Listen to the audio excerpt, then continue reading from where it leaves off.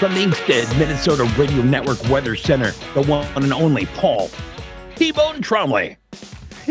T-Bone Tromley. That's a first. I haven't heard that one before. What other nicknames? What other nicknames have you gone by, Paul? Mr. T has been one that has kind of come up. I don't know. Pity the weather fools. Yeah. Yes, exactly. Yeah. Nothing else. Oh, that was probably one of my favored kind of nicknames. One of my favorite ones. I used to go by Crunch. Crunch. Yeah. Was this after the Timberwolves mascot?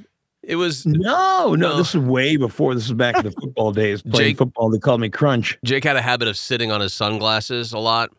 And then I think the one I like the most for Bower is Drunk. Yeah, well, it's fitting. Simple, straightforward. Yeah. You know what you're very getting. Honest. You know what you're getting. It's very transparent. Yeah. There's you don't have to try to figure it out. I wonder where they get drunk from. No, you don't. You don't. You definitely don't wonder.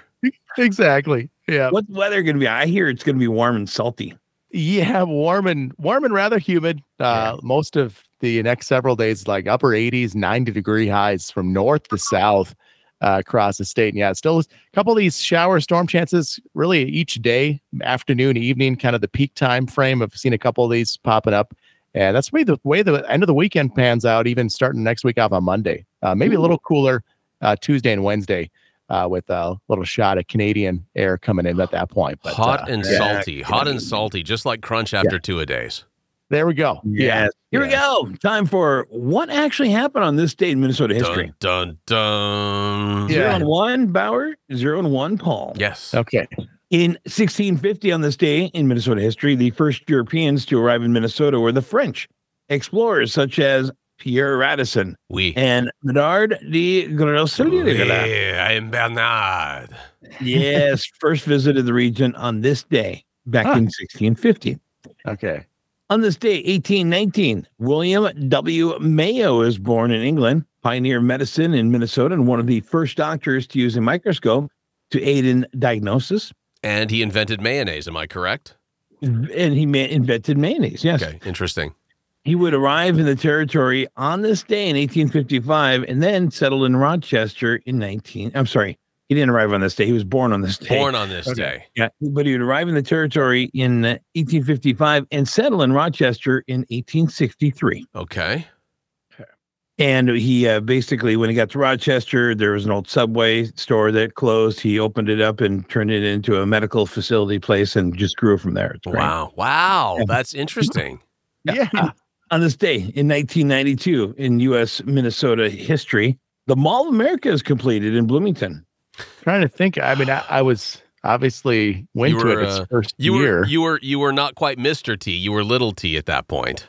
Yes. And I remember going there its first year. I'm just trying to remember what time of the year I remember it grand opening.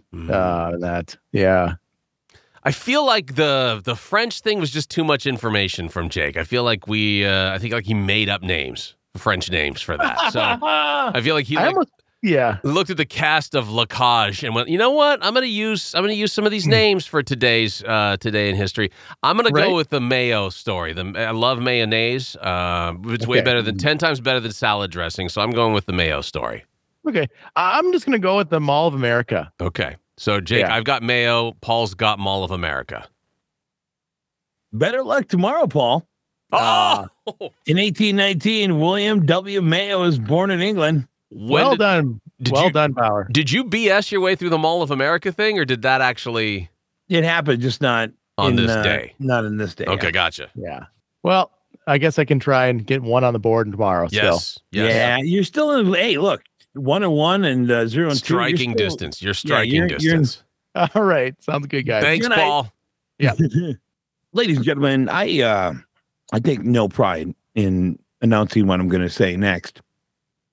This is Journey into Sound. Jake takes little pride in anything, just so you guys know. So that's doesn't mean a whole lot. But Jake, this guy here.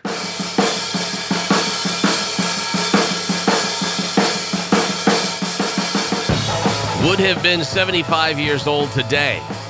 So let's take a look back, arguably, at one of music's best drummers of all time as we take a journey into sound. This is a journey into sound.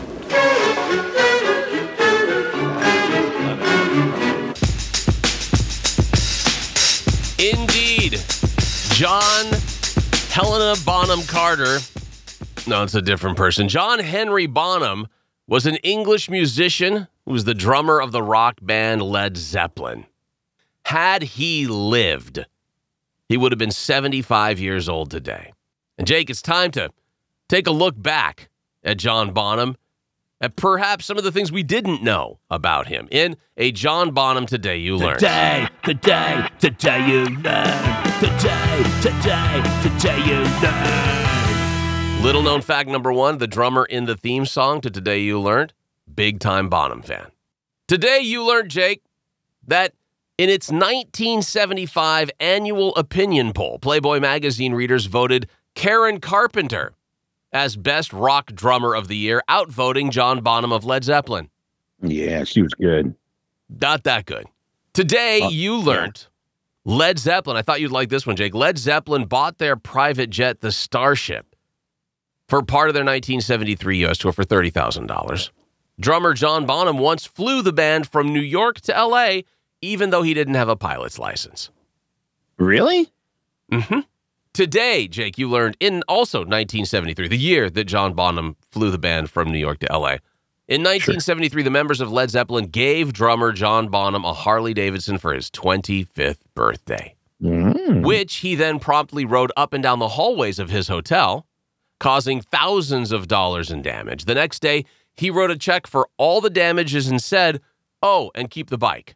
Wow. Today you learned, Jake, that Led Zeppelin had become so frustrated with reporters and interviewers that officials had put down strict rules for anyone who went backstage. One of those rules stated, do not make any sort of eye contact with John Bonham. This is for your own safety. What? Have you ever been told not to look anyone in the eye? Never. I have. Really? I'll tell you about that coming up later on. And today you learned your wife? Led Zeppelin reunited at Live Aid in 1985. Of course, at that point, John Bonham had long been dead. Phil Collins replaced John Bonham on drums. The performance was criticized by fans and the band itself, with Jimmy Page calling it an effing atrocity. Because of the performance, the band has withheld permission for it to be used in any rebroadcasts or on any DVDs. At this point, it sounds like it's probably not on streaming, but I haven't checked to see. You want to hear it? Is this is that moment? Yeah. Okay, love to hear it. Here we go.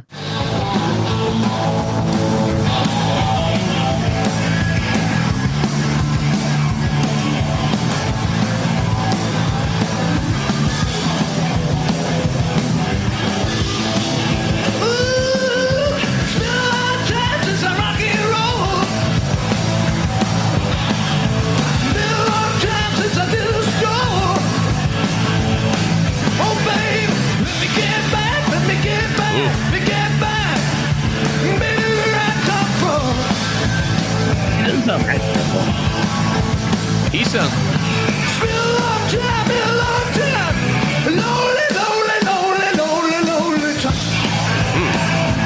Phil sounds good.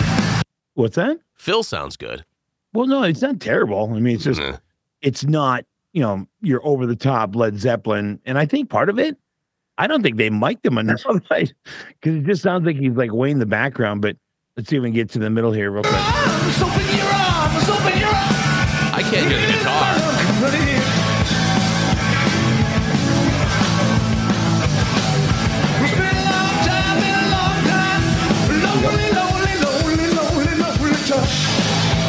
Actually, there's another guy. Okay, another guy.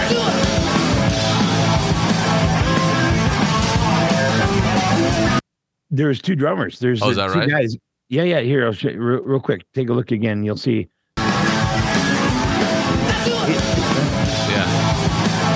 Yeah. There's the other drummer. Yeah, it sounds like Jimmy Page can't hear himself.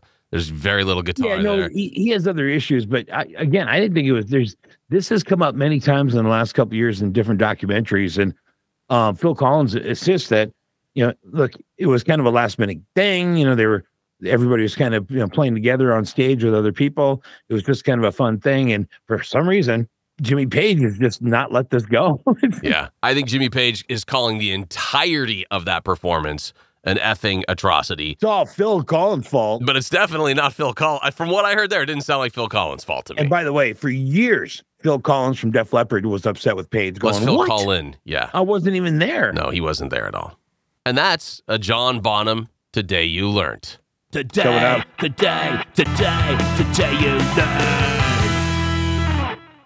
Going up. The AI warning is underway. Mm-hmm.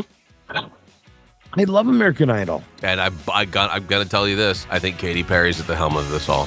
That's coming up next on the Jake and Bower Show.